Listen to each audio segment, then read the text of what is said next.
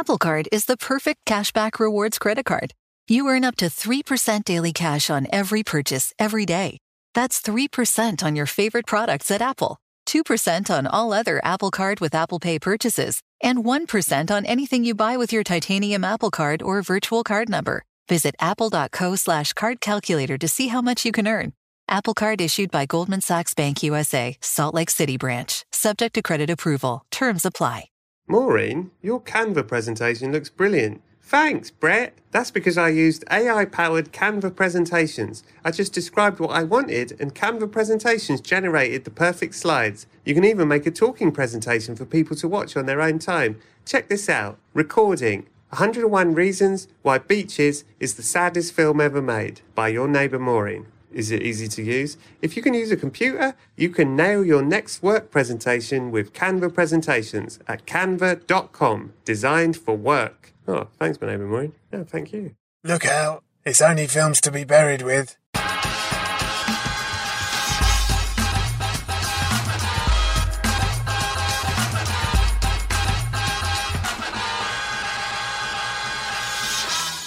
Hello, and welcome to another episode of Films to be Buried With. My name is Brett Goldstein. I am a comedian, an actor, a writer, a director, a nurse, and I love films. As Ralph Waldo Emerson once said, every artist was first an amateur. And can you believe the price of popcorn today? Honestly, it's criminal if you ask me. Every week I invite a special guest over, I tell them they've died, and then I get them to discuss their life through the films that meant the most to them. Previous guests include Ricky Gervais, Catherine Ryan and Leslie Headland, but this week my special guest is superstar writer, creator and producer Bill Lawrence. Listen up, we got some live shows. I will be performing last year's stand-up show, What Is Love, Baby Don't Hurt Me, for 1 week at the Soho Theatre from May the 6th to May the 11th, so go to the website for tickets for that. And the next live Films to be Buried With podcast will be on April 7th at the Brighton Podcast Festival, and my guest will be Chabuddy G himself. It's Mr. Asim Chowdhury. Do not miss either of these things. Follow me on Twitter at Brett Goldstein and on Instagram at Mr. Brett Goldstein to keep up to date with all the live shows and my stand-up gigs. If you do enjoy the show and you want more and you want to support it and get more content, please come and join me over at patreon.com/Brett Goldstein, where you'll get extra guest questions, videos, guest list tickets, recommendations, all sorts of stuff. This week, there's a full extra 20 minutes of chat with Bill, and you don't want to miss it, I assume. And remember, best of all, if you do become a Patreon member, not only do you get loads of extra good stuff, you don't even have to hear this bit about becoming a Patreon member. You get the episode completely unencumbered by ads and me talking about stuff like this.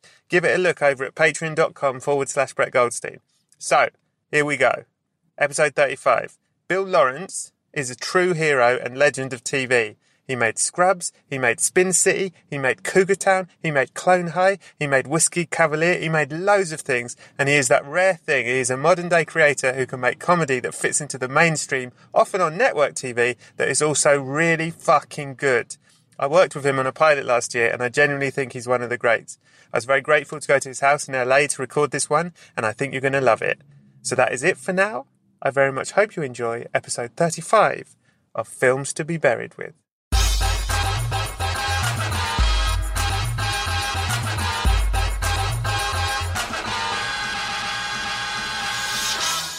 I didn't know you were a movie nerd. You know, I'm a movie nerd. I just knew you was a stand-up and a TV actor and a writer, but you're a movie nerd. Oh, yeah, fucking love him. Yeah, I'm another level movie nerd. Oh, this is great. Yeah. Hello, and welcome to Films to be Buried With. My name is Brett Goldstein. I am joined today by a actor, a stand-up, a writer, Sure. a showrunner, Sure. a husband, Yep. a father, a basketball player, Yep. a stuntman, Yep. and a creator of so many shows, including, let's call it what it is, at least 2 of the greatest TV shows of all time. Please, welcome to the show. Also, by the way, he doesn't like compliments, so he'll have hated this. Please, welcome to the show. It's Bill Lawrence. Hey, that probably made me so uncomfortable. You know me well enough. It made me look at my feet. I thought this is a terrible way to open for you. You're going to go right angry. It was immediately upset. Do people know when you have drinks in your hand on this show, or you just have to tell them? I'm going to tell you the truth to the audience and to you. This is the first podcast I've recorded where we're getting drunk while we do it. Cheers to you, man. Cheers. It's good to see you. Lovely. Thank you. Bill has very kindly invited me to his house. It is an absolute dump, as expected. It's amazing. Thank you for having me here. I know Bill, I did a pilot for Bill. It was the best pilot that I ever read or worked on. It didn't get picked up, and it's very made funny. me hate the industry. Did you ever see it? You saw it. Yeah. It was really good. Fucking excellent. Yeah. It just wasn't network TV stuff, man. It was too heady. It was funny. It's too good. Too good for network. Anyway, I have many things to ask you and talk to you about, but thank you for having me. And today is the night before the premiere of your new show, Whiskey Cavalier. Oh, yes. Thank you for I mentioning it. Watched last night, and it is excellent. Oh, thanks. It's fun, man. Look, it's we're talking about movies. We so badly wanted to make a TV show that felt like those popcorn movies that they don't make anymore. Yeah. Since now everything's got to be a superhero or a cartoon or something. Yeah. And I hope people dig it. It's fun. It's like a sexy 80s action romance. It's sexy 80s moonlighting. That's what we're That's doing. exactly what it is. I was going to say that. Hey, moonlighting, spy versus spy. Yes. That's what we wanted. Look, it was so funny because Scott, who's the lead of the show, is a buddy of mine. And we wanted to do that. And we don't even mind. It's gotten mostly good reviews. But then, when we pitched it, we're like, hey, we're going to do Moonlighting, Heart to Heart, Spy versus Spy. Those shows aren't on. And, people could use a show that's just fun. And one of the most negative reviewers was like, this show's just Heart to Heart or Moonlighting all over again. You were like, and we were like, yes. thank you. He was like 0 stars. And we're like, not to us. 4 stars. It's really good. And it also, I have many things to talk to you about, if I may. Mm-hmm. And I would like to be a little bit inside baseball. Sure. To use an American reference. Yes. One thing I think that you're excellent in all your shows as a sort of piece of writing is how quickly you set up characters and scenes. Like, the problem with network TV, I think, as I discovered when we did the pilot, is that you've got so many ad breaks and stuff. It has to be so short. Everything is so short. But you in particular get really funny stuff and really good characters and really good plot in a very short space of time. Is there a trick to it, or are you just naturally good at that? There is a trick to it. The biggest trick that you'll see in a lot of shows is voiceover. I didn't do it in the particular one you've seen because it's an hour long. Most half-hour network shows, if they have voiceover, have it so they can get all the stuff out of the way that the network makes you do.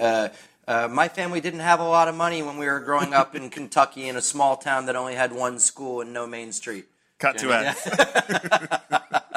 Yeah. And so that's one of the tricks. No, but the biggest thing is, in a comedy especially, we did it and spaced out a little bit in your show, is to try and come up with character jokes in the first episode. And I remember yours was, this will seem like nothing, but your character, have a seat, either chair, and the kid picks a chair and you immediately say, not that one. And to me, that's not a huge joke, but it immediately tells me a lot about the character you're playing. Do you know what I mean? And how caught he is in his head and how OCD he is. So that's the game to it. I think the first thing that comes out of people's mouth, too easy to just make it funny, in our 21-minute world, has to say something about their sensibility and who they are. Yeah, and your Scrubs, if I may, sorry to say that I love it so much. Oh, it's so I nice. don't want to upset you. But I always thought my theory on it is that you had a game. You know, in improv, there's find the game. Yeah. You had a game for every character. Every side character had a game. Yes. And in a brilliant way, every week was, let's see that game, but in a different way. It is without a doubt. I was talking to one of the writers on, it's going to make me feel old, but one of the writers on Scrubs, who we're doing a show with, met me today, and we had a coffee. And I make everybody do these things on shows called the character board, and it bores everybody to tears, but it's when you start a new show, once it's picked up. If Space Out had been picked up, we would do this. And then we say we started with your character, and we wrote Brett and Leon, or whatever his name ended up being. It changed like the day before. I know. And then we would put you with each character, and I would make people sit around for a day on each dynamic and say, what's your relationship to him? And if you can do it in 2 or 3 words, I know we can carry it through that year. So what's your relationship to him? What's your relationship to her? Is Tuesday. Wednesday is what's your relationship to this other regular. Thursday is what's your relationship to this other regular. And then even if we don't get to one of those stories, when we do around episode 5, 6, or 7, every writer has those 3 words, contentious, arrogance versus humility. You know what I mean? And knows what the dynamic is. So I do that for all my shows. And what you'd be surprised on in TV is the amount of people. I always say that the biggest mistake you can make as a comedy writer, especially, is if you've written a show that anybody can say, hey, this character hasn't spoken in this scene, so let's just give her that joke that he said up here. Yes. That means you didn't make their voices different. You didn't do the work of what makes people different, right? So that's the game. It's like in stand-up, I think the way I look at stand-up is you have to be unique enough that no one else can do your jokes. Yes. If they can say your lines, then you've fucked it. I think I told you that when I knew I wasn't going to be as good as stand-up as you and others, I was doing, I went to college at a tourist town in Colonial Williamsburg where there's a college called William and Mary. And so they had a huge comedy club, and I was the local guy that, you got 10 minutes and then you hosted. And I was just getting slaughtered one weekend. Yeah, sorry, how old were you at this point doing stand-up? 20, 19, okay. 20, sophomore, junior in college. Right. And I still did it after this, which is insane. But I was getting slaughtered, and a Sunday night, in February in Virginia, there was nobody at the club. And I'm like, I don't know if I can go up for 40 people and just get killed again. And a friend of mine who was a theater major was like, if you want, I'll go up and do your set, because he had seen it a lot. Yeah. And he went up and did much better than I did. With your lines. With my own stuff. Yeah. And I said, look, here's the good thing, is I'm a very good writer. Yeah. And the bad thing is, he's not a comic, and he just killed me performance-wise. So upset. Yeah, it's good and bad. Two other things I would like to say to you. One is, when we did the pilot, this is a sort of spoiler for people, I suppose, but you set an amazing set, like the vibe that you set on set, and from day one, and you said, no dickheads, and I was like, good. And you said something, and I think this is to do with, depends on the actors that you've worked with, but you said, I don't want any of the actors going back to their trailers, I want you to hang out with each other, I want you to be friends, it's important. Yeah. And I love all that, and it's like, that was really great. But the other thing I noticed about you, if I may, is, and I wondered if this is natural or this is because you've done so much of this, but you're like an ideas machine. And there was one scene that we did that sort of was like plotty, but didn't really have a joke in it. When we came to sort of stage, it was like, there's not really a joke in this scene. And you just sort of wandered in, picked up a prop from somewhere, turned it into this thing about a like stupid hat that suddenly the whole scene was now about a stupid hat. And it was really funny. And it was like, how the fuck you just had, and I wondered if that is, because you've done so much of this, your brain is used to coming up with new shit. You know what? Or it's natural. No, it's one of my favorite parts of doing television. You're a comic. Mm-hmm. How much fun is it to sit around and riff with people? Yeah. Right? And all my shows that have worked, I try to create an environment that you have a written script, and then you go and rehearse stuff, and you can tell if you're funny when there's no funny there. Yeah. I think too often people just say, well, at this point, we just got to shoot it. I would, and to me, I like the game of, no, man, we need to come up with something funny. Yeah. It's going to be in Spaced Out, there's one scene that didn't have any funny, and I knew it would be funny the second Donald Faison started eating an apple. I don't know if you know that. Yeah, I remember. Yeah. I'm like, that's always going to be funny. Dude.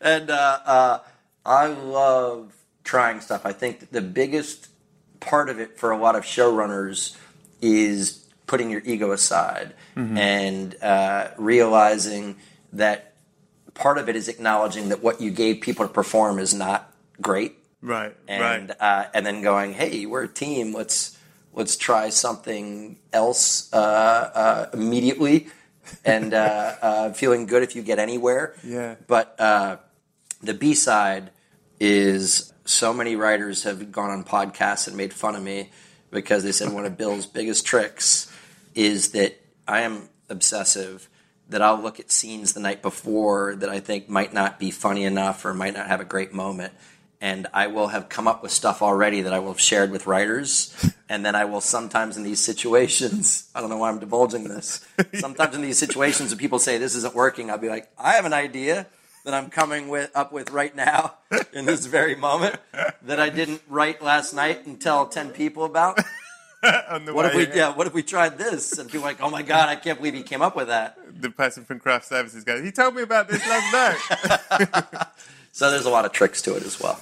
It's sort of the last thing I say in this, because I know you get a cover, but like, you know, you're a big guy, as in successful and Sure. Big leagues of this. Are you sort of used to that?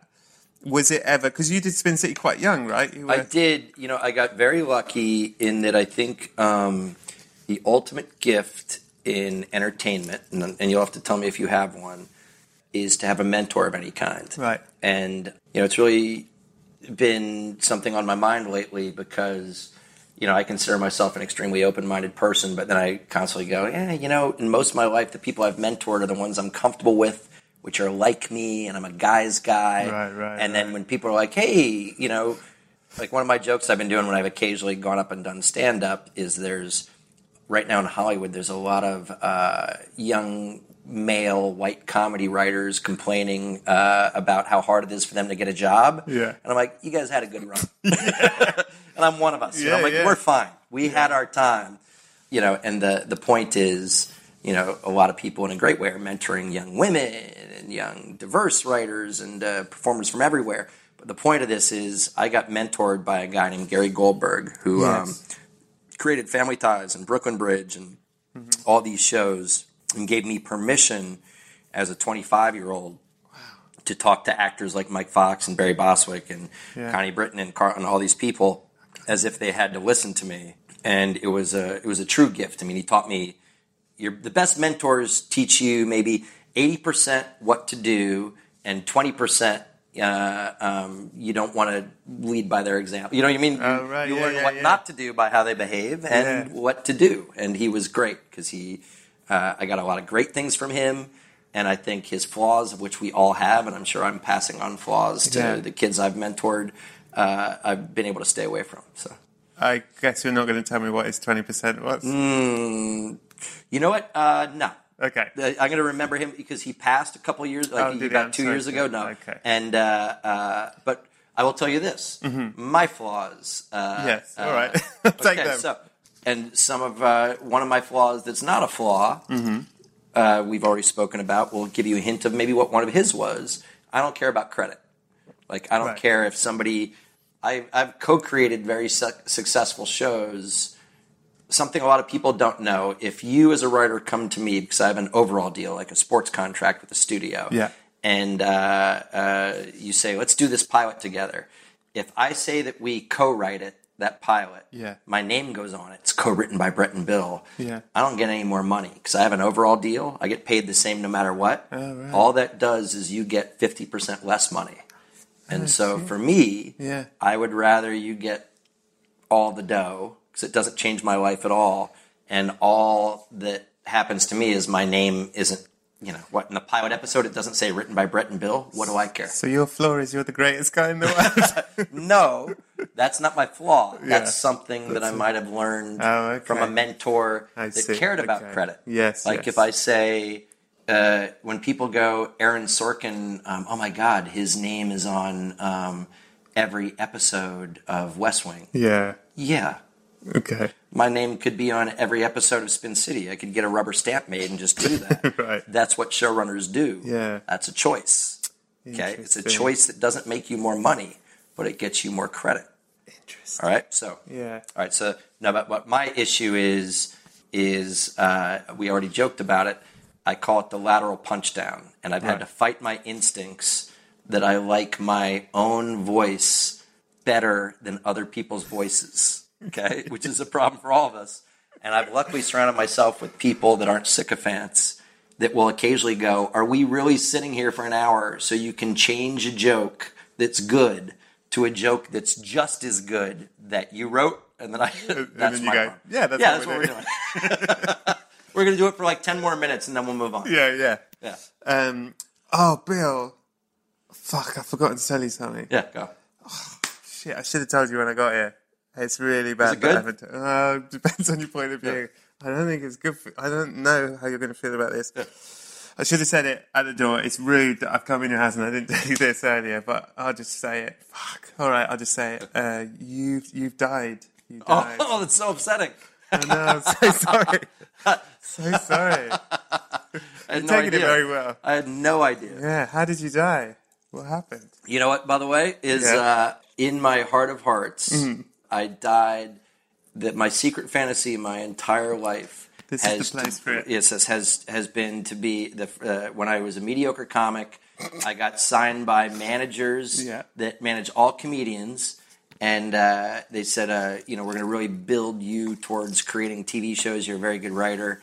And I said, that's a great idea, but I'm going to be a talk show host. And so I don't know if you know this, but the way that I died, because I've intentionally ingratiated myself to Jimmy Kimmel and Conan O'Brien, who I'd call both friends and guys that I like. And eventually, in a very good way, one of them is going to ask me just as a goof to sit in for them and host the show. I'm only going to do one episode. Yeah. It won't be even up for debate that I was better than them, if not better than anyone. Yeah. But I will die immediately after the show.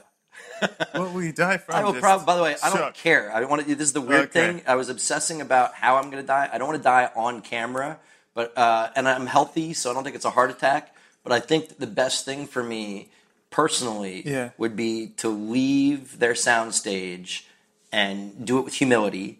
And people going like, oh, that was great, that was fun. Yeah. And then I walk outside, and then my agent calls and says, you were so good at that CBS, NBC, everybody wants you to do it for real. Yeah. And then before I answer, I get hit by a bus. A backstage bus? Backstage tour bus. By the way, that's Bill Lawrence. The last thing I hear is that's Bill Lawrence. But it's a great death. Oh, my God, come on.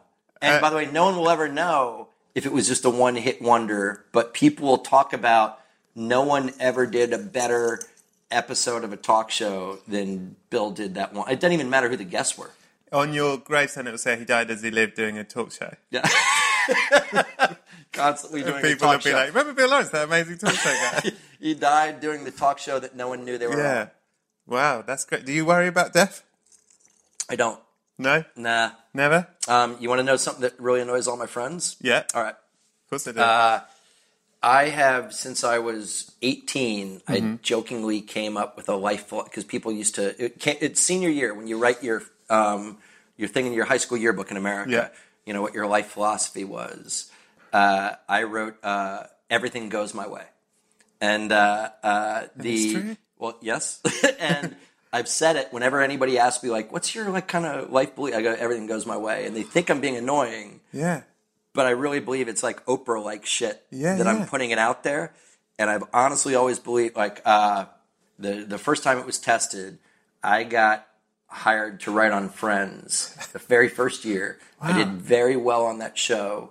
I did not get along with one of the showrunners, and I was fired right when the show was the #1 show on Earth. And by the way, I look like Matt Perry. We were friends. I wrote so many of his jokes.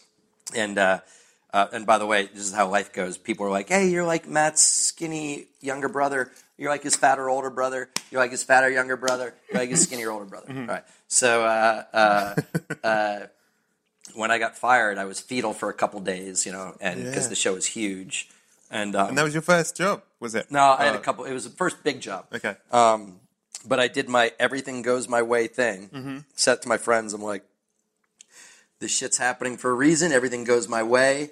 And one of the showrunners, a guy named David Crane, who I did have a good relationship with, called up Gary Goldberg and said, we didn't mesh with Bill Lawrence, but I think you'll really like him. And Gary, who I had never met, immediately invited me over to play basketball, which I play, and he still played. Yeah. And within 3 weeks, I was a staff writer on the first DreamWorks sitcom. It was Gary's show called Champs. And 6 months after that, we created Spin City together. You got fired from Friends so you could create Spin City? Yes. Everything goes your way? Everything goes my way. Can I ask a question? Yes. That philosophy, do you know where it started, where it came from? Were you taught that? Was that? I really believe my father is. I have a very close relationship with my dad. My parents are still together, and they're lovely folks. I've met them. They are lovely. They're good people. Yeah. And my dad used to spit out these platitudes that I really embraced, and one of them that I still remember was, don't worry about the weather. And I used to stand outside when I had a baseball game in the afternoon and it was supposed to rain, and I'd be so upset, and I'd be staring at the sky, and he'd say, "Don't worry about the weather." I'm like, I'm not really, if it rains. He's like, it's a bigger thing than that. I mean, don't worry about things you can't control. Yeah. So he was actually, even as a kid, teaching me these things, and he instilled this stuff in me. Everything goes my way. I don't really mean it. I don't mean I'm the luckiest guy on the planet. But I know what you mean. But I do mean that if you honestly believe that, what he's really saying is you can turn a negative into a positive. Yeah. How many times do we get dumped and crushed by somebody, or does a relationship fall apart, or a job go away? Yeah. It takes you a while, but then you go, oh, this is an opportunity. I can do this thing that I've always wanted to. Yeah, so I don't mean it. The reason I made it sound so arrogant and cocky is that it bugs my friends. yeah. But that's great. I'm trying to think. I think, unfortunately, I might have been raised like, everything, just be careful. Do you know what's become fun? Is the amount of stories. Look, it's not a true prophecy, but the amount of stories that have been enhanced by the fact that I'll say that out loud, and I'll do something like, I left my wallet on the roof of my car when I was like 25 with a buddy, and we drove away, and it was on the freeway somewhere. He's like, oh, fuck, you're going to have to cancel all your credit cards. I'm like, no, everything goes my way, man. And literally, there was a weird card in there to a person I had worked with that was the only phone number they could find. They called, like, I got home that night, and the guy's like, hey, we haven't talked in a year, but someone found your wallet in the freeway. I'm like, cool, I'm going to go over there with this friend that's really annoyed and get it. I'm gonna change my life philosophy to everything goes Bill Lawrence's way. Everything goes Bill Lawrence's way. That's amazing. And do you? So you don't worry about death because everything goes your way. No, you know what? Can I tell you my favorite joke that I ever wrote in Spin City and no one thought it was funny? Yes, because it's this topic. Do you know what a downbeat is in American sitcoms? A sad bit. Oh, it's close. It's in multi-camera jokes or scenes. If you're going to do a scene that's exposition or drama, they'll say, come up with a downbeat, like a quick joke to start the scene, and then you can do the scene. Right. It has nothing to do with anything. Okay. And this is me. And I channeled this, and my friend Tim Hobart, who ran The Middle with some people, and he's a great comedy writer, he and I wrote he wrote in Spin City with me, is the mayor, played by Barry Bostwick, and his assistant, who is played by Victoria Dillard, this character, Janelle. They're sitting in his office, and we just needed a joke, and I channeled my own life. And the mayor's sitting there looking out the window, and his assistant's name is Janelle, and he goes, do you ever think about death, Janelle? And she goes, no. And he goes, me neither. That's great. And then they just move on. That's great. Yeah. So, because I think that's you. That's me. I never think about death unless someone asks me if I think about death. Fantastic. So you don't think about an afterlife? Do you think there's an afterlife? I don't. I think I'm a huge believer in karma, and that's about as spiritual as I get. Yeah. Which is I truly believe. Not only do I believe that good things come to good people, but I believe that bad people even if you don't get to see them get their just desserts, that they secretly aren't happy. I agree with that. I think your big man is not a happy bunny. No, I do not. I don't think he's happy. No, I think he's having a terrible time. I think he's tormented and tortured and will die tormented and tortured. Yeah. So hang on, this karma thing, you think that happens within one lifetime or multiple lifetimes? I think it happens within one lifetime. Okay. Well, I have a surprise for you. Yes. And it's good news. Good. I don't know, actually. Depends if you wanted it to be over. There's a heaven. Sure. There is an afterlife. All right. And in this afterlife, they're obsessed with films. Yes. So tell me quickly, have you made films? And I'm so sorry if I didn't know this. It'll tie into our conversation. Okay. I've gotten to rewrite a bunch of script, and they have me punch up and add jokes to movies and stuff. I started directing in Scrubs for the sole purpose of going, man, I'd love to write and direct a movie. Right. And I got hired to write and direct the reboot and remake of Fletch. And I wrote it, and there's still articles about it and stuff. And I had to work with Harvey Weinstein. Ooh. And it turned me off of movies because at a very young age, I was someone that had final cut, and I get to cast and edit and pick the music and do what I want. And it was such a bad experience. I would have to meet him a couple days a week at the Peninsula where he had a hotel suite. But he'd eat eggs with a fork and pack them into a little snowball with his other free hand onto the fork and the hoping to hear that, and then talk about shit. And you should read some. There's articles about like why Fletch never happened, and I'm one of the pieces in it. But I gave up money on that deal. Part of my deal was they can't ever shoot my script unless I directed it, and so it was such a distasteful experience. I eventually said, "Hey, I don't want to do this anymore because I'm just going to go back and do TV." And he's like, "All right, cool. We're going to have someone else direct your script." I'm like, "Oh, you can't." And then he threatened to sue me, but he couldn't. And so then he sent my script around to all the TV companies to try and make it as a TV show, but no one would because in television, at least, I had more juice than him. I could call up and say I'm not doing this, but Harvey Weinstein turned me off of movies, and I still hope to do one someday. But that is yet another reason I hate Harvey Weinstein. The interesting thing is if you do what I do, and people are so respectful of you that it's very hard to go backwards. As a feature guy, I think understandably I would have to prove myself again.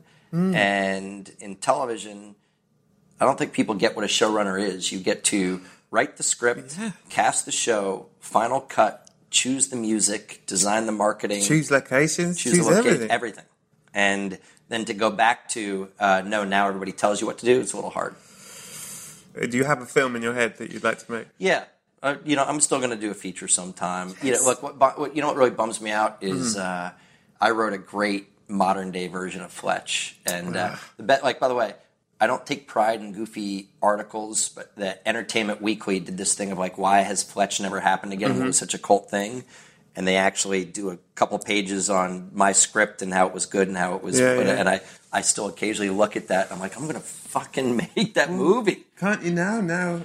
It's still under. I got to know Greg McDonald, the guy that wrote the original books. They're amazing. He passed away from pancreatic cancer, and I liked him a lot, but I don't know if I'll ever get to do it. I think you will. You know why? Everything goes your way. It does. So you love film. Big film guy. Obsessed, yeah. I mean, I did not know that about you, and I'm delighted to hear it. Sure.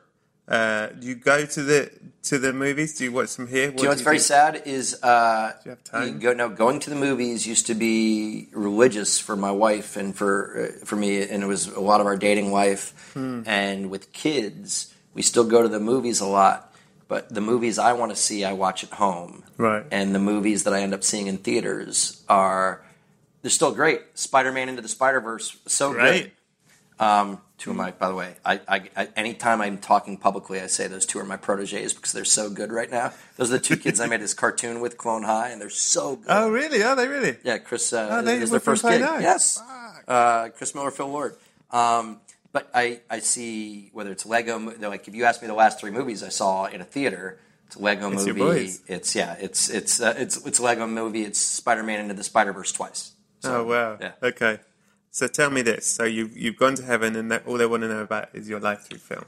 And the first question they ask you is, what is the very first film you remember seeing? All right. I have two memories that I have to separate them because. Okay. The first movie I remember seeing as a movie was on TV, and it was because, I don't know if you remember, but around the Academy Awards, it used to be that the networks would show Academy Award-winning movies from the past that whole weekend. Oh, great. Do you know what I mean? So in America, like when the Academy Awards was the biggest ratings thing, you would be hanging around on a Sunday or Saturday in the house, and at 10 o'clock, there'd be Casablanca, and at 11 o'clock, there'd be whatever, Right. And I remember seeing West Side Story is my first movie I ever saw, and it became not only did it make a moment for me because I loved it, it's so good. But it became one of my first stand-up bits because my favorite thing about West Side Story, if you go back and see it, and this is unfortunately a visual joke, but I'm doing it for Brett anyway, is everybody in that movie is tough as shit for the first 18 seconds. If you know the music, it goes, ma-na-na-na-na, ma-na-na-na-na-na, and these guys are walking along and they're in a gang, and at the 12-second mark, one of them goes like that.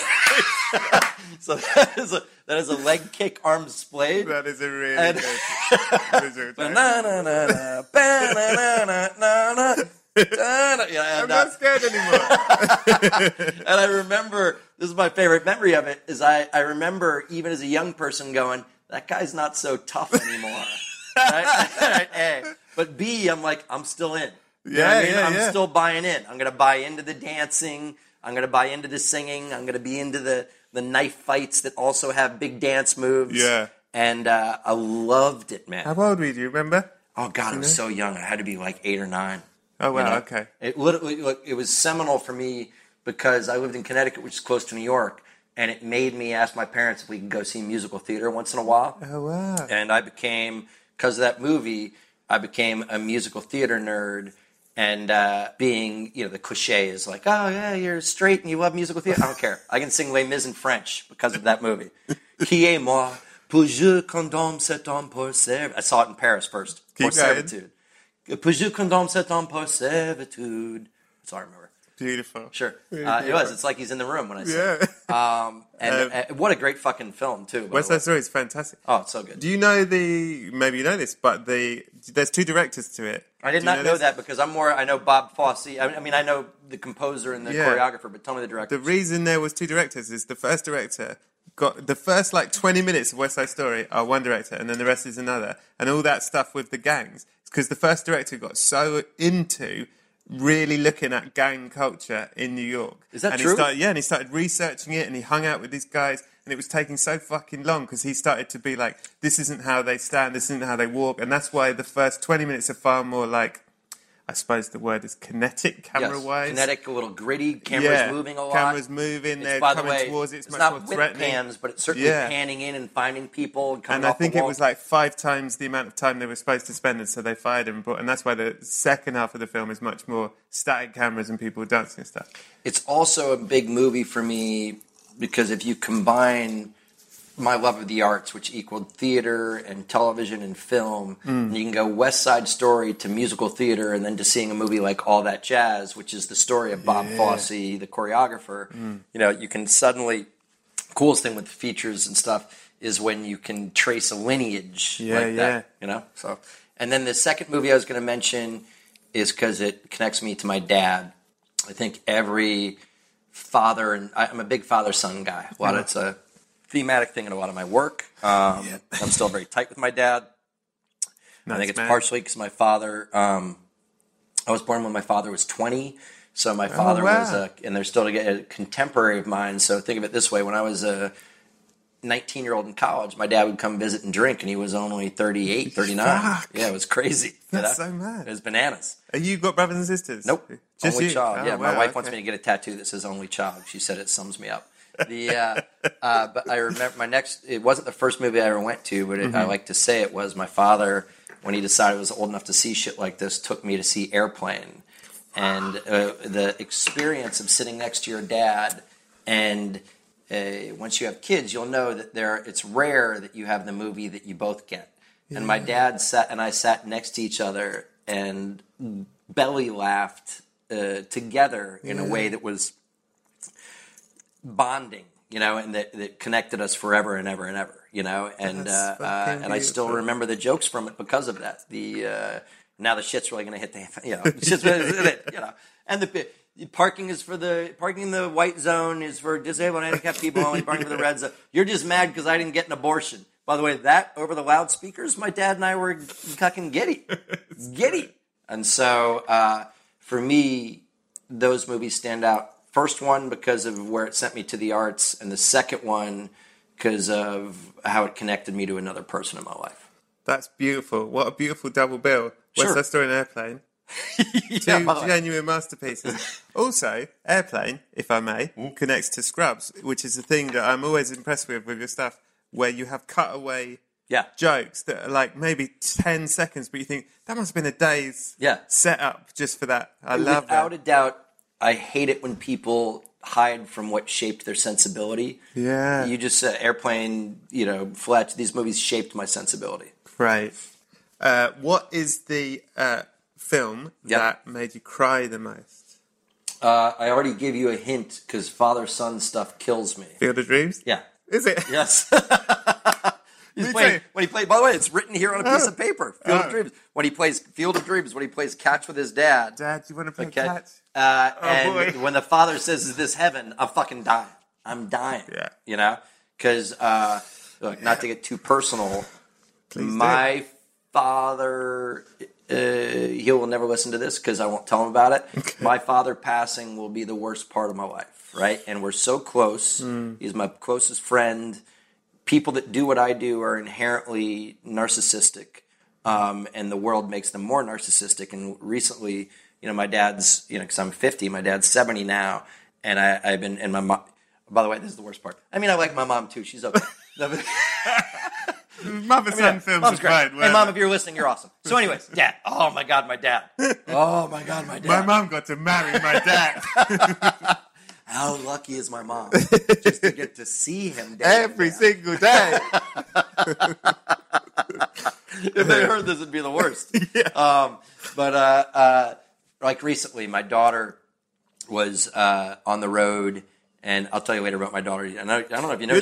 She's a massive pop star. Yeah, you have to go see her. She's going to London next week. How are you coping with this? It's horrible. Yeah. So, anyways, it's horrible. Absolutely. Yesterday, I got a coffee with my daughter, and I was like, "Who are all those paparazzi here for?" She's like, "It's me, you idiot." I was like, "Oh my God, shit. It was the worst." That's horrible.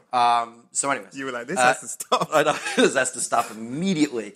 So, but anyways, the point of this is, my dad. Mm-hmm. So. My daughter said she was performing, and she's like, I'm going to zip by Florida and see your parents for dinner. And I don't want to fly to Florida. Florida's, by the way, if you're listening in Florida, more power to you. You live in a horrible place. Okay? Shout out to the Floridians listening. Yeah, sure. And but I flew there and met my parents. The only thing I did, because my parents live in a landlocked town, so I said, hey, you know what might be fun? Why don't we all get on this tiny little prop plane I got, and we'll go to Palm Beach. And I took them all to a hotel, and we spent 2 nights there. And my parents constantly spoke about how great it was we got to have. If I could have played catch with my dad on the beach, I would have. And if he had said, is this heaven? I probably would have immediately either cried or came, one of the two, right? Either one, it would have been great. Either one, it would have been great and inappropriate. Yeah. But both at the same time. Yes, that's I am a father-son guy, and that movie kills me because of the confusion of the father. The best thing they did, if the dad had known it was his son, that scene would not work. But that the father didn't, and is just having a catch, and you kind of sense that he does, and he says, "Is this heaven?" Perfect. An otherwise very shitty movie. No, I mean, that's beautiful. I mean, the only other film that is close is Big Fish. You ever seen Big Fish? Fuck me. I couldn't leave the house for 3 days. I can't, you know what, I did a bit about it on one of my TV shows. And then the B-side of this is nowadays I'll see movies with my kids, and some of them are so artfully made that I'll get blindsided. And Toy Story 3. Listen, you're a human being. What were you meant to do? Awful. Oh, it's horrible. I hate that film. Like, what are you doing? Yeah. How dare you? By the way, and the worst part is, when as an adult you're watching a kid's movie and you're experiencing it on a visceral level, but at the same time an intellectual level where you're going, you knew that kids would not be understanding this. And you're just trying to hurt me. You're trying to hurt me. My children don't even know what the fuck's going on. He's just digging for gummy bears. You did this on purpose. I paid for these tickets. How dare you? How dare you? Toy Story 3 is proper evil. It's fucking so manipulative and well done. Oh my God. Yeah. Horrible. Horrible people. What is the film that scared you the most? All right, it's a personal story, but Jaws, people have said Jaws before. You can say it. Okay, but here's the problem is, I just told you my family has a lot of history in Florida, near the ocean. You love it, yes. Jaws came out, and I had older cousins, which were the closest thing to brothers, and no one knew this, but Jaws was so big, it dominated American comic book art and graphic novels, too, so you could go, and my cousins would bring home these comic books that were all about like people that are attached to buoys and that get torn apart limb by limb, or watching all your.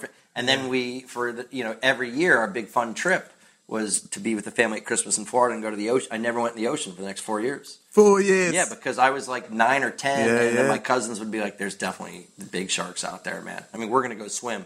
You can come with us if you want." But we were out there this morning. We saw a shark. So I was horrified. Shit. Killed me from the ocean. I still hate the ocean. Do you like horror films? Do you like being scared? I can watch a good horror film, but if for whatever reason that does not scare me. Do you see do you have any interest in the sort of link between comedy and horror?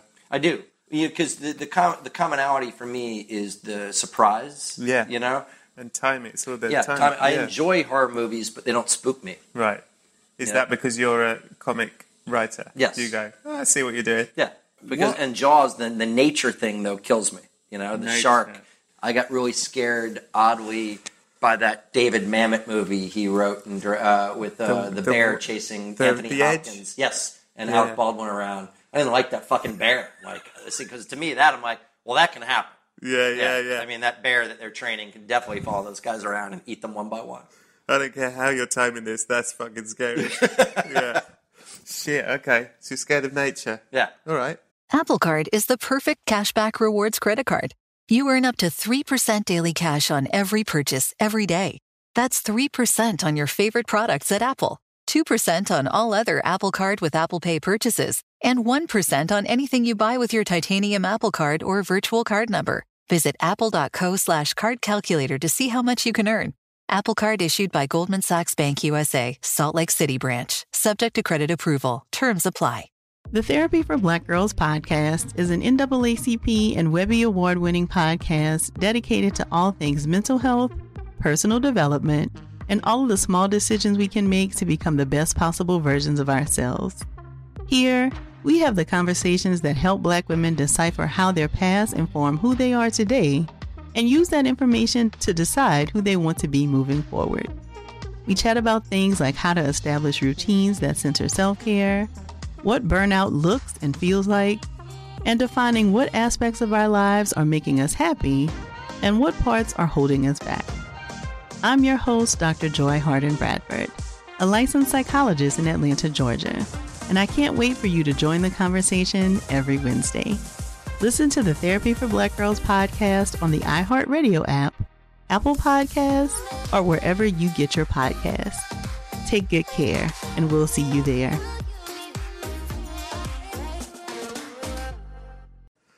What is a film that critically most people don't like it? It's sort of considered a bad film, but you go, fuck you idiots, it's brilliant. Yeah, all right.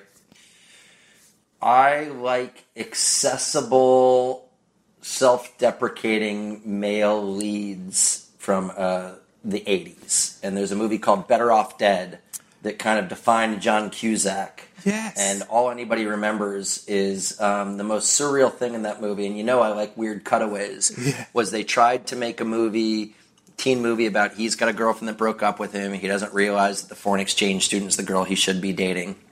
But there's a runner in that movie that the local paperboy feels that John Cusack has stiffed him for $2. And so, I don't know if you know, the biggest line in that movie is, I want my $2. So at very inopportune times, a kid on a huffy bike will come by and go, I want my $2. As if, saying from a horror movie. The movie's atrocious. Right. But I feel like it is, not only do I, on a comedic side, think it's gold, but it shaped my comic sensibility. Because there's surreal moments in it. There's a guy named, I think it's Savage Steve Holland who directed it. And I think his name is actually Savage, his first name. But everybody wants to fuck John Cusack's girlfriend, and people keep asking him if it's cool if they date his old girlfriend. And at one point, I don't know how they got permission, but he looks at the TV, and Barney Rubble and the Flintstones goes, hey, is it cool if I date your girlfriend? And that great. to me, and that's without a doubt a direct line to Scrubs. Yeah. Scrubs is a lot of people riding on bikes going, you owe me $2. Here's my $2. Yeah. By the way, this is how surreal this movie is. I just want you to know. So that kid will come by on his bike and say, I want my $2, and it's real. And then when he's in a fight with his girlfriend, I want my $2. And then the movie Better Off Dead culminates because it's in a ski resort, and he's a great skier that lost his confidence. Yeah. And he's skiing against the dicky guy that took his place on the ski team. Yeah. This is how bad the movie is, and they're going to race. In the middle of that race, when they're going down the hill, that kid appears with a bike the same bike, but it has skis on it. Yeah. And it's real. It's not played as a fantasy. So he goes by on his bike on skis and says that he wants his $2. I am in no way convinced that this is a bad film. This sounds excellent.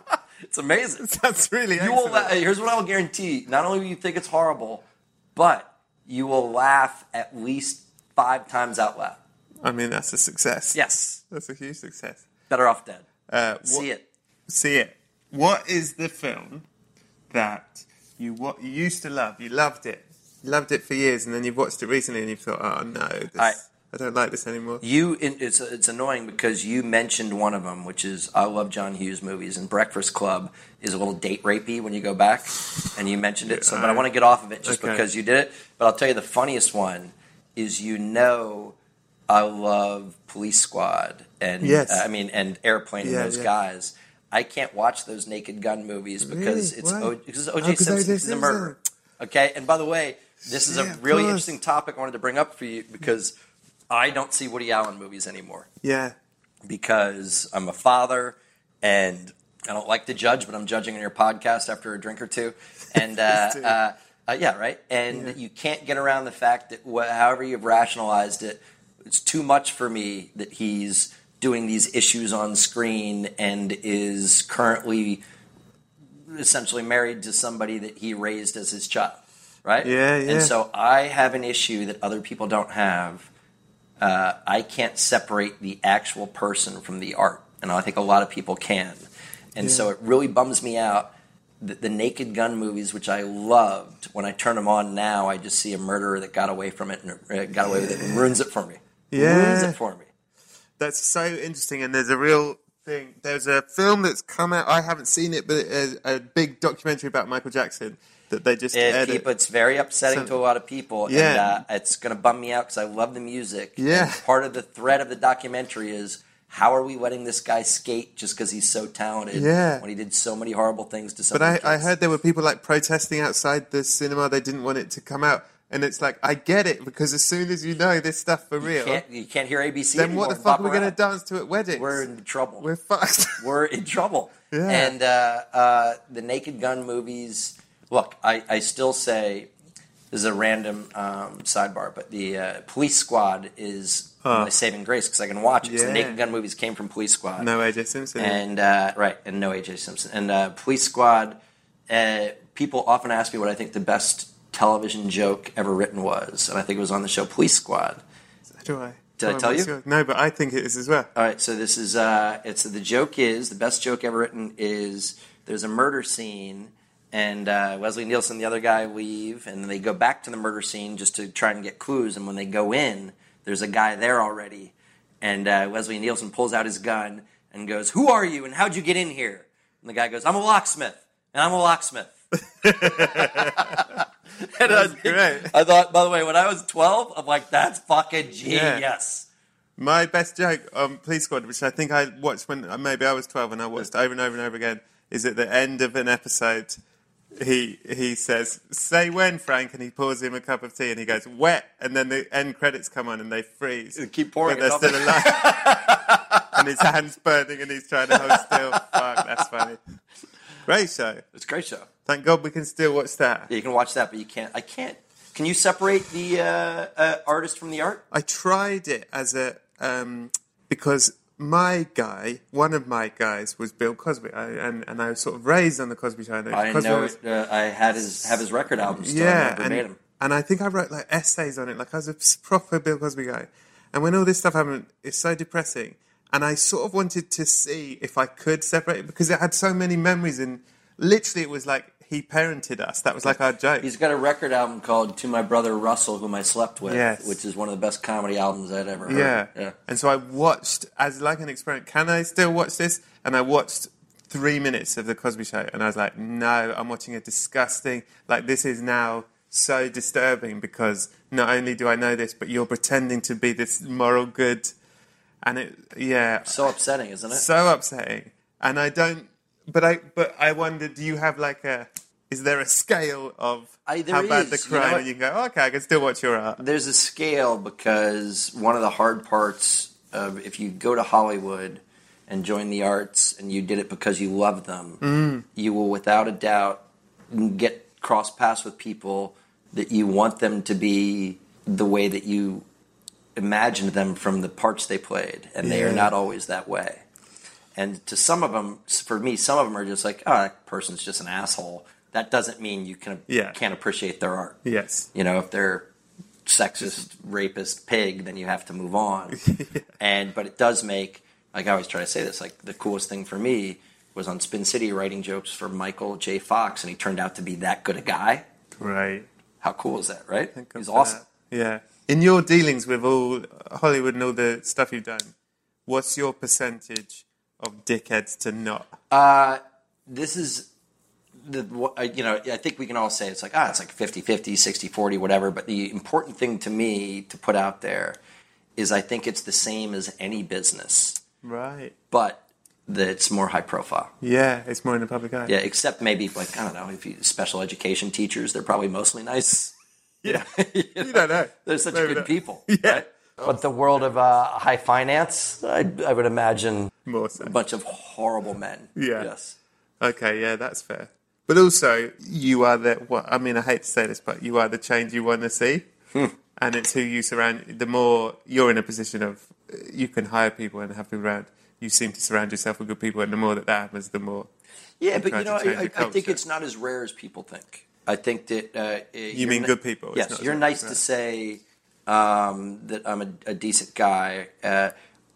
I think the cool thing about Hollywood is that almost no one that is successful, most of us all got here at least partly because of the benevolence of someone else. Right. Because you have to be almost gifted or handheld or Yeah. brought in some way. And those people are usually good folk, you know. And the problem is it's a business that the horrible people not only flame out in a big way that we all see, but they often get second chances because they make money. Yes. Yeah. Very interesting. All right, now here is my favourite question. Yes. What is the film that means the most to you? Not necessarily the film itself is any good. Film might be average. But there was something that happened around the time you saw that film. Could have been your first date with your wife. I got a great story for this. So you will always remember this film because of this story. All right, What's you ready? the story? Ready? So, all right, there's I think Tom Stoppard wrote the script, Shakespeare in Love. Mm-hmm. I forget who directed it. You might know. John Madden. John Madden, thank you. I knew Stoppard, and I saw it, and I really, really enjoyed it. I actually saw it on my own. And you said it first date or whatever. But I saw it on my own and liked it. And it was a huge moment for me because had I not seen it on my own, I might not be here in this house married with kids. So I saw it on my own on a Monday. And I had started dating I had been married very young. And I found actresses to be ridiculous. The only thing more ridiculous than actresses in my head was actors, because actors are guys that wear makeup and look at themselves in mirrors all the time. And yeah, it's horrible. And I'd been married to an actress, and I'm like, I'm never going to marry an actress again. And I had gone on a couple dates with an actress named Krista Miller, who I'm now married to. And our third date, I lived in New York. I was running Spin City, and she lived in L.A., and she was on the Drew Carey Show. And on our third date, we went to Cabo. It's a big third date.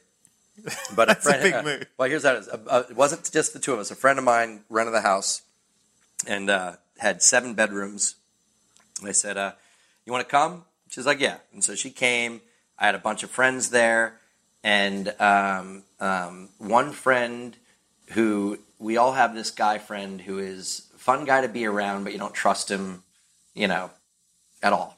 Right. And he thought my date, Krista, was very cute. And he's kind of a buddy, but not a close buddy. And he asked me when we were in Cabo, he's like, what do you think of Krista? It's our third date. And I'm like, oh, she's awesome. I mean, I'm not going to marry her or anything, but she's awesome, And I said that being fully crazy about her, but not going to divulge anything to this guy. Yeah. Like, why would I? Okay. And I went back to New York, and he went back to L.A., where my wife lived. And he represented himself to her as my best friend, because she really liked me. I really liked her. And he called her up, and he's like, I'm Bill's best buddy. We should go get a drink. We should go to this. And she called me a week later on Friday. She's like, oh, your best friend Spence called me.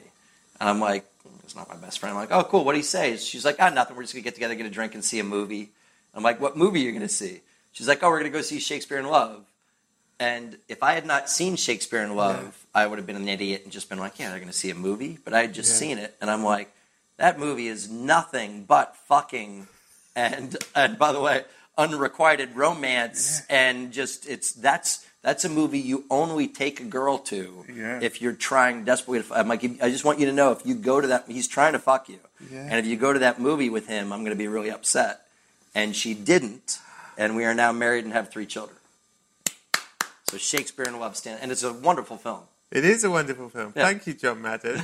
All right. Wow. But if I had not seen that on my own, I would have been like, oh yeah, I heard it's a comedy. Yeah, Tom Stoppard, he's funny. It's always witty banter and wordplay. It's probably like Rosencrantz and Guildenstern to Death. It's probably like that, right? It's probably not a lot of unwrapping Gwyneth Paltrow's. Yeah. When she was very proud of her naked body and wanted to show it constantly. Sure. What ever became of that prick Spence? You know what? He still is out in the world. I like him. He's a good guy. And to his credit, if I were to look at this now as an adult, he was doing the guy move of going, Bill lives in New York. Yeah. If he really likes this girl, I'm not going to do it. And because of who I was, which I'm not very good at sharing feelings, I wish I could have gone back in time and said, as a 50-year-old me, I would have gone, I really like her, but it's scary. Yeah. And instead I went like, hey, who gives a shit? I don't care. Take it as Shakespeare in Love. Don't. You know what you should do? You should wait until 5 days have passed and take her to Shakespeare in Love. I hear that's a very sexy movie. Beautiful. You're a man who doesn't have feelings, but all your male characters do. Yeah. Well, I'm a man that is uncomfortable with sharing my feel. It's very funny. I'm not a hugger, and yet I'm very demonstrative with my children and my wife. And so I am. It's just in my own little circle. Okay. And so I guess that the characters are what I wish I could be. Yeah. Beautiful. Speaking of hugging, what is the sexiest film you ever saw, other than Shakespeare in Love? Yeah, I know, right? Other than Shakespeare in Love with my wife's other boyfriend. Oddly, because it was my own sexual awakening in high school, the original About Last Night. With Demi Moore and Rob Lowe. By the way, Rob Lowe, who, one of my James jokes. Belushi. What's that? James Belushi. James Belushi. Yeah. The only time that he was really, really funny. David Mamet play. Script. I never know the directors. Script written by Tim Kazurinsky, who was an SNL guy. Right. Who has a bit part in the thing. And based on a play called Sexual Perversity in Chicago. Which I was in once. Seriously. Yeah. Great play. Fact fans. Yeah. I used to always joke, it's like someone holds a gun to your head and goes, I'm going to shoot you unless you tell me the one guy that you would fuck if I... And before he finishes, I go, Rob Lowe! Rob Lowe! I yell it. Because that's not what I was going to ask. I wasn't... But my... The girl I told you about when we were talking before we got on the mics, it was the first, third, fifth, and seventh girl that I ever slept with, or vice versa.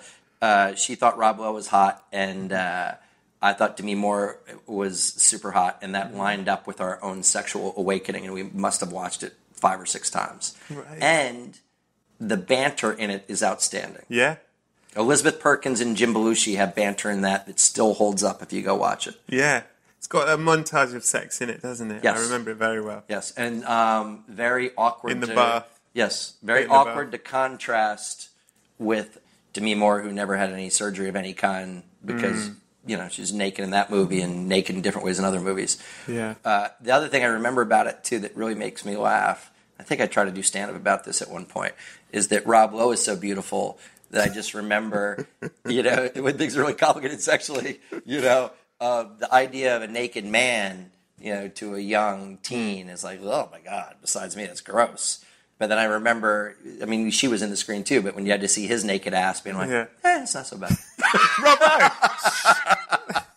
It's okay. It's very smooth. Yeah, very smooth. If I had to lick no an one's ass, making you. If I had to, what I'm saying. No, but no one's making you.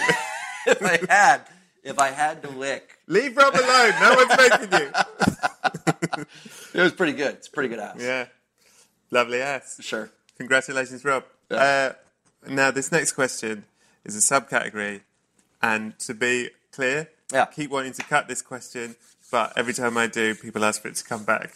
So I tried to write an answer. I might not have had an answer to this one, but I know I have an answer that I didn't want to say, but I'm going to say it the anyways. subcategory is troubling boners, worrying wide-ons, a film that aroused you and you thought perhaps it shouldn't. I'm going to do this through my son because is her name Emily?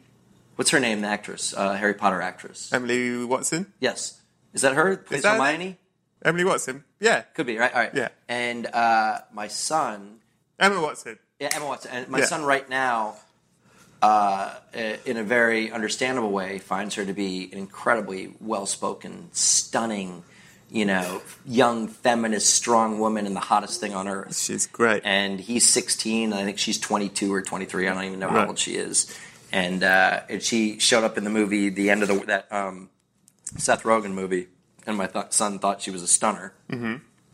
But then a Harry Potter movie will come on where she is 13 or 14, and he is not disconnecting from, so he's looking at that as a 16-year-old going, she's so hot. I'm like, even though in real world, she's 20, you can say, if you were looking at her in real world, you can say she's so hot. Looking at 14-year-old version of her, you can't say she's so hot. It's very confusing. Life is complicated. Yes, it's very complicated. What is the film that you most relate to? The movie that I most relate to, I got obsessed with making the movie Fletch.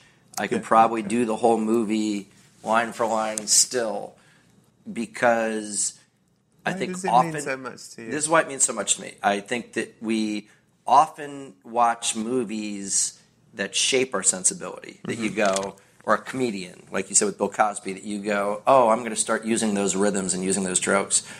And maybe it's my own arrogance, but I did Fletch banter with my friends before I saw Fletch. Right. And so that was, so to me, I like it. I didn't always, we all don't know if we're normal or not, or if it's fun, And it was so weird for me to always be like that. And some friends thought I was funny and some thought I was ridiculous, And then I went and saw the movie Fletch, and I'm like, oh my God, that's a grown-up doing me, and people think it's funny. Wow. So it was life-affirming. And I remember there's one stupid scene in Fletch. I'll tell you what I used to do when I got bored with my friends is we would be at a restaurant. This place called Friendly's used to be a chain in America. Yeah. And if everybody's quiet and I was bored, I would always be like, hey, man, can you pass me this man? And he would be like, yeah, here you go. I'm like, no, that's not. And I'd keep doing gibberish. And then finally he'd be like, what the fuck are you? And people would be laughing. He's like, why are you doing that? I'm like, I don't know, I was bored. And then in Fletch at one point in that he walks downstairs and he needs some records. Yeah. And he goes, hey, I'm Dr. Rosen. I need this such and such. She's like, I'm sorry, what are you? It's Dr. Rosen. Whatever. And she's like, what? He's like, it's Dr. Rosen penis. He says Dr. Rosen penis. And I remember seeing that movie and it was life-affirming for me because I said, that guy is doing me, and people are seeing the movie and laughing. And I didn't feel like I was doing him. Question for you. Yes. When you were young, a child, do you have a theory why you were funny? Like, were you different? Like, I do have a theory. May I ask what it is, please? Yeah, mine is not hardship. I think a lot of comedy. I don't know what yours is. I want to find out the same answer from you. I'm often struck by the brilliant comedy that comes from pain, and it's very prevalent. Mine came from being dropped into a polar opposite family, and what was interesting for me, I can do it in 4 or 5 sentences. My dad is one of the last American blue bloods. My father, my name is William Van Duzer Lawrence IV. My father is William Van Duzer Lawrence III. His great-grandma, my great-great-grandma, was Sarah Lawrence, which is Sarah Lawrence College. So I didn't go to Sarah Lawrence College because there's a statue of the original William Van Duzer Lawrence that looks like me, except he's bald and has mutton chops. Yeah. But in that town, my agent randomly, Ted Chervin, he runs ICM. He was born at William Lawrence Hospital. His mom went to Sarah Lawrence College. It's very weird. My mom grew up on, my mom's family, they all live in rural Florida on the St. Johns River. They're all largemouth bass fishing guides. Bob Stonewater's Big Bass. He's a fisherman.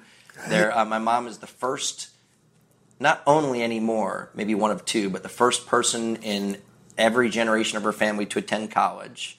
My mom went to Rollins College in Florida on a full academic scholarship. And my dad went there because that's where rich dudes that fucked around too much go to college. Right. You know what I mean? Yeah. And they got married. They got married when my dad was still a freshman in college and my mom was a senior. And growing up, I would either be with my mom's family, where we'd go for Christmas and be, all 8 cousins would sleep in the garage of a house called Little House, and all these people would tell fishing stories. Yeah. Bob Stonewater's Big Bass out there, bass, hit it hard! And I remember even when I was little... Is this where you learned to hate nature? Well, even when I was little, they would make me go fishing all day. I fucking hate fishing. No. And I would take a book. And even when I was like 6 years old, my cousins called me college because I was reading a book. Hey, college, what's your book about? I'm like, I'm not weird because I'm reading. Spot, going to the zoo. I'm just reading. Yeah. And then on my dad's side, when we go to my dad's family for Thanksgiving, we'd have manners practice beforehand because we'd go there be butlers and we'd wear suits and that weird not fitting into either world. Yeah. I wasn't cracker redneck, and I love them. They're the greatest storytellers of all. Yeah. And I wasn't in a feat upper class. I didn't know how to pull either one, and I became an observer of all these kind of so for me, it became about being lost kind of in my own head between the ultimate Richie rich and the ultimate, kind of cracker poor. And, and the fact that those families got along at all was amazing. My dad's mom, when they got married, said she was awesome. But she's like, thank God you're not a druggie and she's not fucking pregnant. Because that's what she thought. They got married. But it was... it's been a great wedding. My dad's mom dated one of the Kennedys, and my mom's mom could drink an entire Dr. Pepper without taking the cigarette out of her mouth. She'd drink going sideways, Hey, honey. She took me to High Lie when I was 13, snuck me into Gamble. It's that type of shit. Very weird. Okay. So where's yours come from?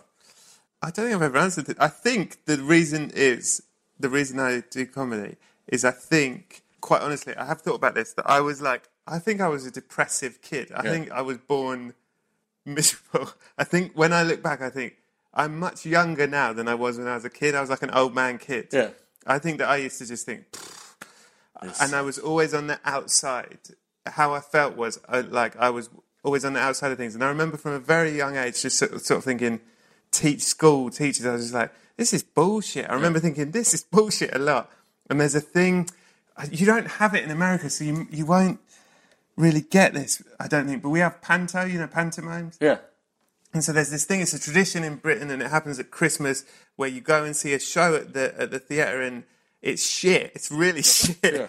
And, things come on stage, and, someone will go to the audience, where is he? And there'll be a person behind him, and the audience go, he's behind you. And he'll turn around and the person will have disappeared. Sure. And then he'll turn back and go, I don't see him. Where is he? And we go, he's behind you. And then, that's a tradition. Sounds amazing. And I was 6 years old, yeah. And I remember this so vividly. I was 6 years old and I was taken to one of these things. And the whole audience is going, he's behind you. And I remember looking around going, this is fucking bullshit. You know he's behind you. What the fuck is the fun? You did this last night. Yeah. This is shit. Why are you all into this?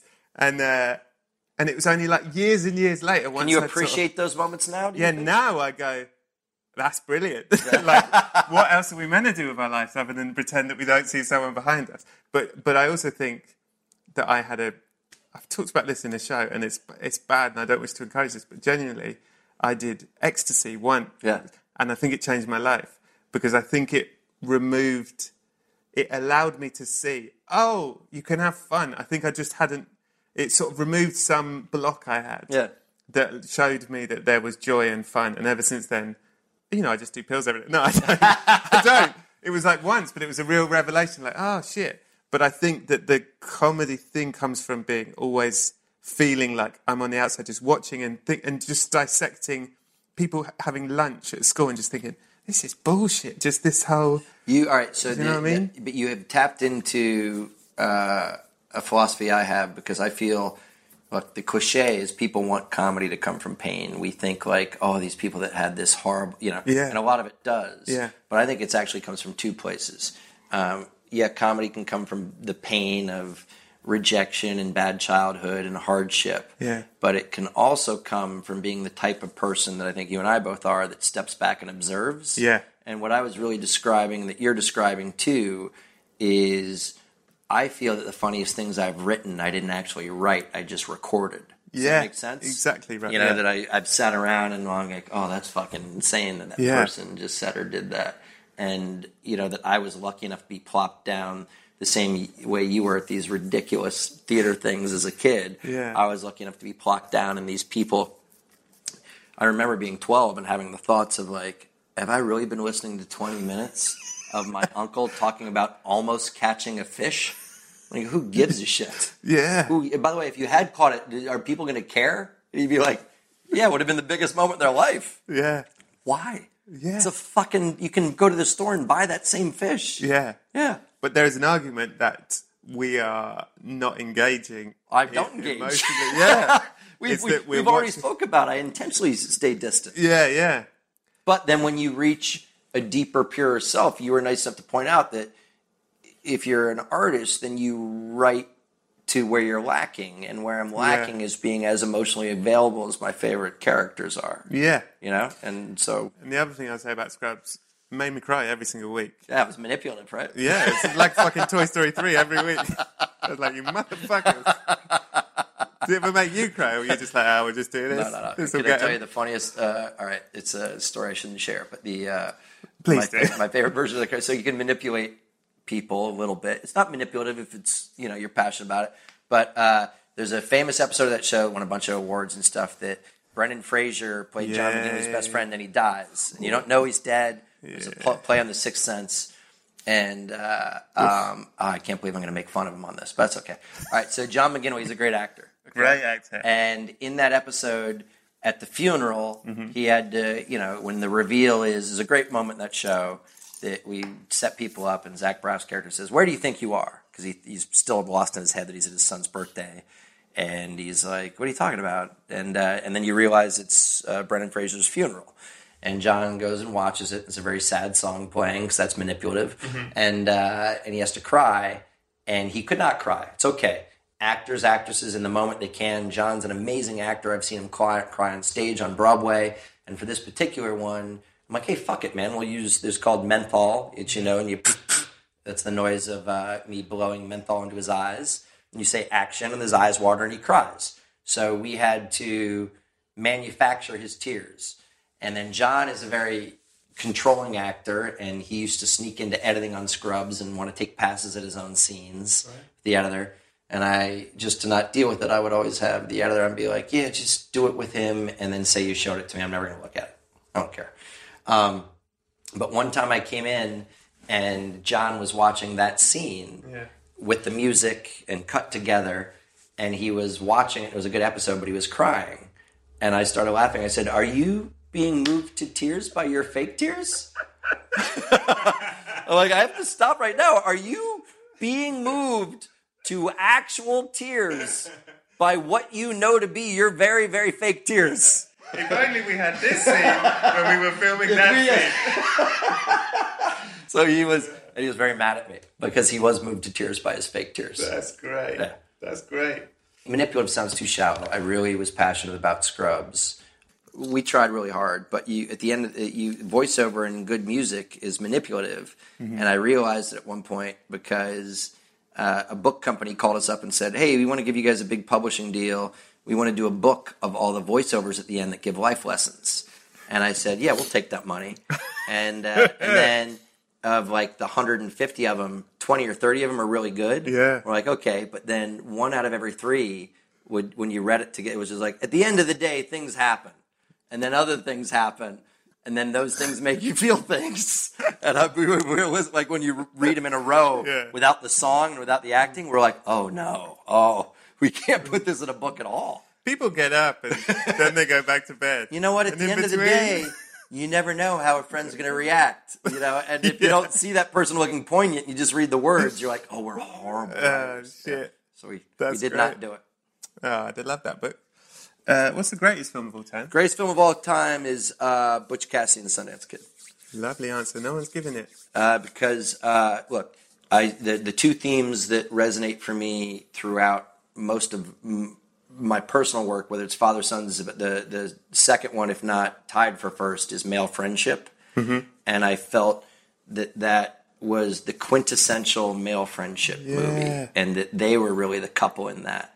And there's a scene in which they're trapped and they jump into the water. Is Walter Hill, I think, directed it. Am I right? No, it's George Roy Hill. George Roy Hill. Someone's shoe. Sorry, Hill. It's Sorry. a Hill. Walter Hill was 48 Hours. Am I wrong? Yes, that's correct. Gosh. So George Roy Hill, and there's a scene in which they're such a quintessential male friendship scene that they're cornered before they jump into the water up the cliff. And what the scene's really about is Robert Redford can't admit to his friend Paul Newman that he can't swim. And that's so male friendship for me that even in the worst moment, that you can't say what's really bothering you. Yeah. You're willing to die rather than admit one shortcoming. And the ultimate friendship line, there's not a better line, was instead of just making fun of him, because he laughs. Yeah. But then he says, the fall's going to kill you. You know? Yeah. you know what I mean? That's great. And so that they, in the middle of what is an old Western and an action movie and an adventure and a romance with, what's her name? Very good actress. My drops keep falling in my head. Catherine Ross. And they do the quintessential male friendship story. Shaped everything that I write. Love it. Beautiful. The closest scene to that is Danny Glover on the toilet in Lethal Weapon 2. Oh, it's great, by the way. Great scene. Love that scene. Great scene. Shane Black wrote that, and I think he writes male friendship. Yeah. There's this movie called Kiss Kiss Bang Bang. The first 2/3 of the movie are fantastic, and then it gets a little crazy because they talk to the camera at the end. But the male friendship that's developed between those two, so good. Yeah, that's a really good answer. What is the film that you could or have watched the most over and over again? There's two. And I watch The Princess Bride every time it's on. William Goldman, and it's because, and you know what? I'm just going to stick with Princess Bride because it's a movie that sucked me in because of how cinematic and beautiful it was, and then it's cross generations because it holds up when movies don't always hold up. And I've had 3 kids that have each reached the age that they appreciate it, and so I've gotten to watch it so many different times. And no more rhyming, I mean it.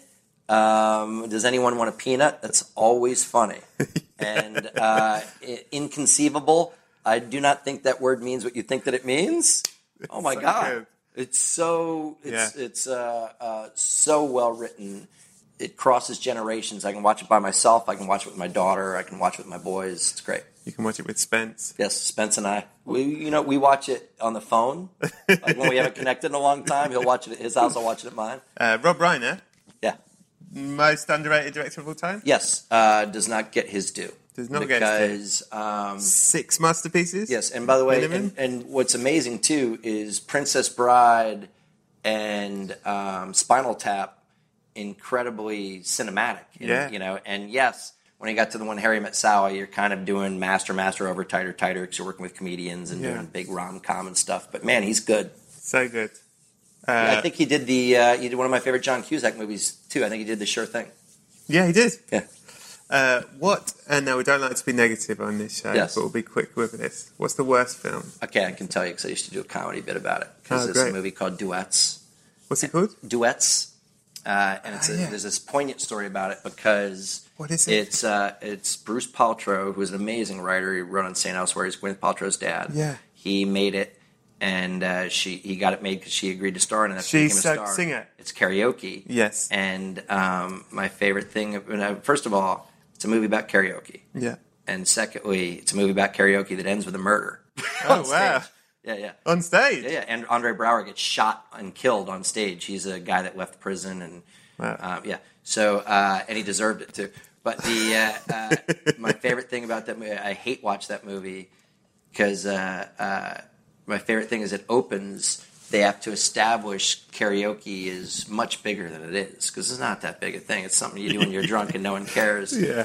And Huey Lewis is a karaoke hustler in this movie. And so in the opening, he's hustling people for their money because he's an amazing karaoke guy. But he's like, oh, I'm shit. Do you want to bet? He shows up, he doesn't even know what it is. So he says, Carrie Whatty? He says, by the way, this is how you set the premise of a movie like this. So he's at that bar, and they're like, karaoke tonight, $1,000 to the winner and blah, blah, blah, which, by the way, there's no prizes for karaoke, right? And he's like, Carrie Whatty? And then to establish the premise, the other guy goes... Is that a genuine line? Yes, Carrie Whatty? And the other guy goes, karaoke, man, where you been? Where you been? It's only the biggest thing to hit America since blah, you know what I mean? So that is the premise. So they have another guy go, where you been? And he's like, I don't think it's that big a deal. And that other guy goes, well, yeah, because you can't do it. And then Huey Lewis is like, I got $1,700, says I can do it better than you. And the guy's like, yeah, I'll bet you. And then Huey Lewis takes his glasses off and goes up there. He's like, cool it now. And he's amazing. He pockets that money because he did know what karaoke was. He's a karaoke hustler. Carrie Huey. Yeah, Carrie Whatty? That's Carrie so Whatty? good. The best is where you been. Karaoke, man, where you been? Where you been? I'm like, he hasn't been anywhere, man. Karaoke isn't that bad. And so here's I want to go into the depths of the awfulness. Yeah. So that movie is all these separate storylines. One is Huey Lewis is a karaoke hustler that's never met his 18-year-old daughter, who's played by, I think, a 38-year-old Gwyneth Paltrow, and they sing a duet together. And the amazing thing was here in America, their duet became a #1 song. Wow. And you can still download it afterwards. It's Huey Lewis, Gwyneth Paltrow duets. I think it's Cruisin'. Song Cruising. They sang it together in that thing. So it made the movie. Is Gwyneth Paltrow also a hustler? What's that? Is No, she she's his daughter that comes to find him. He doesn't okay. know it's his daughter until they're singing together. So that's one story. Okay. The other story is... Hang on. Till they're singing together, what? And he goes, your voice is as good as my voice. Yes, We must be related. Carrie Whatty? And they figure out that she's his daughter. That's why she's come. Wow. And then Paul Giamatti is in he's in a horrible middle management job with a mean wife and a kid, and he leaves and goes out to get some smokes in the middle of the night, and then just goes on the road, ends up picking up a guy that Andre Braugher, who's just been released from prison, and he's having a midlife crisis, and Andre Braugher they can both sing really well. And they're also driving to this. Everybody's going to this big karaoke competition at the end where the big money is. I think it's a $50,000 prize, right? And Andre Braugher and Paul Giamatti go, and along the way they rob a convenience store. And at the end, since Andre Braugher's just been released from prison, and even though they both robbed the convenience store, Andre Braugher kind of takes the guilt for it, but he gets shot by the cops, while singing. At the karaoke. What's he singing? I don't remember. But by the way, that's their story. And then the third story is Maria Bello is a prostitute with a heart of gold, which is kind of her wheelhouse. Is there any other kind?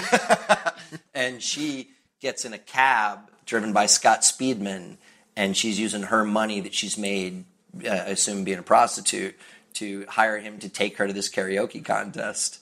And so those are your stories. They all converge there at the big karaoke contest. Who wins? But nobody really wins because in the middle of it, Andre Braugher gets shot and killed. So I don't think anybody wins.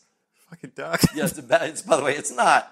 But this is the worst movie I've ever seen, but you have to see it over and over. I'm renting it tonight. Yeah, Carrie Whatty? Carrie Whatty. Where you been, man? Karaoke's huge. It's fucking huge. It made me realize, though, that you can...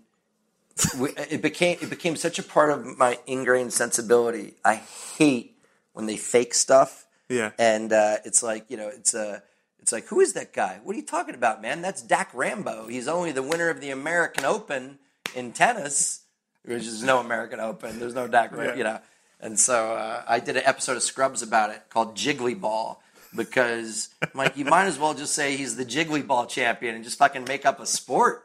Who fucking cares? It's so fake. All from Carrie Whatty.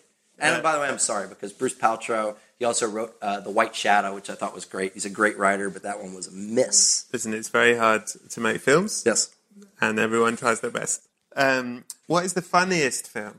Midnight Run. Is it? Yeah. Okay, Dialogue in Midnight Run is fantastic. Yeah? Yeah. Holds up? Holds up. Have you watched it in a while? Yeah, I saw it about a few years ago. It's very good. There's certain chunks of dialogue in that are so good. Yeah. Are you the owner of this bar? I am. Why do they call you Red? What do you mean? Your hair's brown. Well, my last name is Wood. He goes, okay, Red. So funny, man. Ah, great. I'm just saying, if I was your accountant, I would tell you a restaurant's a horrible investment. These guys are so good together. Yeah, I love him as well, Grodin. Yep. Is he still around? He is still around. Older, but still around. Yeah. Great answer. Right. Bill Lawrence, you have been above and beyond what I'd hoped. Outstanding. It was fun. Absolutely excellent guest. Now, here's the thing I have to tell you, though. When you did your one night only talk show, yes, Bill Lawrence Tonight Nightly, yes. And it was, let's face it, the best It was one of the best TV that people have ever seen. that people have never seen. Yeah. It was people were shit. Jimmy Fallon, who had been watching from, was just like, "Fuck, I'm out of a job." Yeah. Kimmel looked, he was like, "I'm out of it." Everyone was out of it. Fucked. No one's ever going to watch anything else. And you walked out. People were carrying you on their shoulders. You said, "No, I'll walk." And you stepped out into the back lot, and a door. Hit by a tram, for God's sake. Hit you, right? Hard as well, Yeah. and it was a tram that was escaping one of those fucking like King Kong displays. Yes. And it's properly splattered you. Oh, Quite yeah, bad. and people thought it was an effect at first. People thought it was a fact. People were It was cheering. so realistic. Yeah. People were cheering. Jimmy Fallon came out. He went, "Yes, I've still got a job." And then they. Anyway, I turned up and I was like, "Listen, guys, that wasn't a trick. You've just killed Bill Lawrence. This is terrible. What we're going to do with the Bill Lawrence Tonight Nightly show?" And then anyway, we managed to pick up the pieces, but you were properly splattered everywhere. Sure.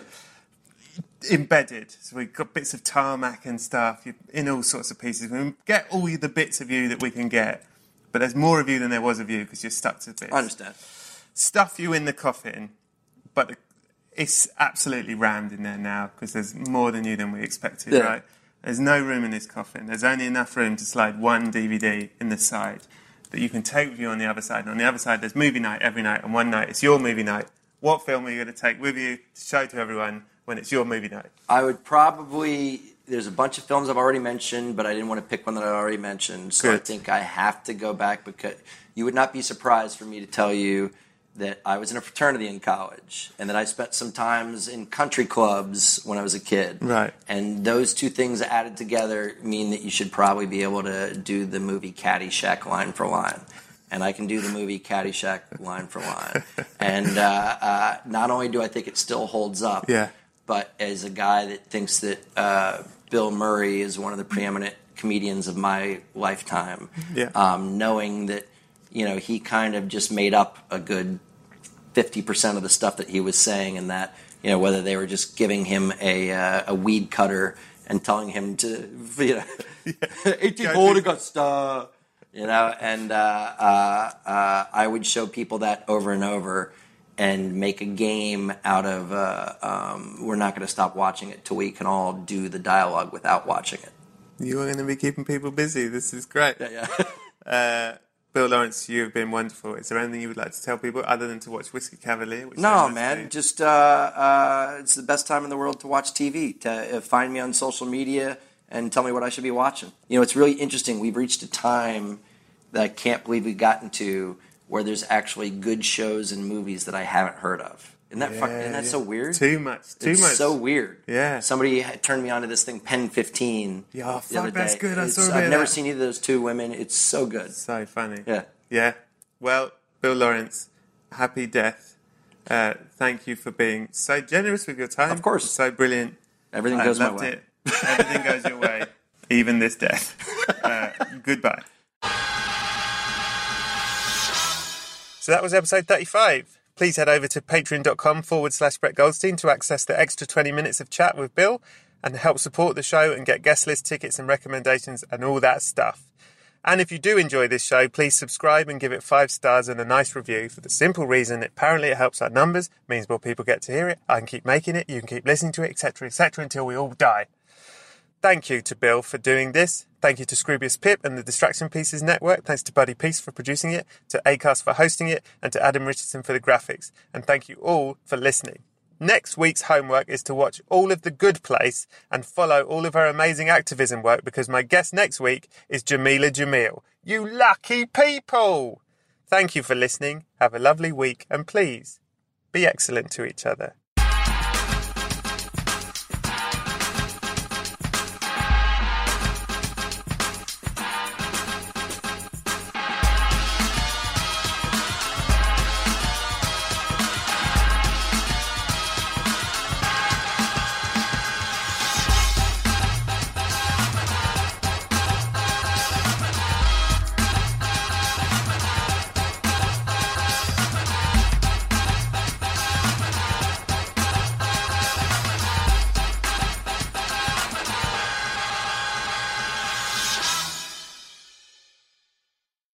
Oh, hi, I'm Rachel Zoe, and my podcast, Climbing in Heels, is back and better than ever. You might know me from the Rachel Zoe Project, or perhaps from my work as a celebrity stylist. And guess what? I'm still just as obsessed with all things fashion, beauty, and business. Climbing in Heels is all about celebrating the stories of extraordinary women, and this season is here to bring you a weekly dose of glamour, inspiration, and fun. Listen to Climbing in Heels every Friday on the iHeartRadio app, Apple Podcasts, or wherever you get your podcasts. I'm Tamika D. Mallory. And it's your boy, my son, the General. And we are your hosts of TMI. And catch us every Wednesday on the Black Effect Network, breaking down social and civil rights issues, pop culture, and politics in hopes of pushing our culture forward to make the world a better place for generations to come. Listen to TMI on the Black Effect Podcast Network, iHeartRadio app, Apple Podcasts, or wherever you get your podcasts. That's right.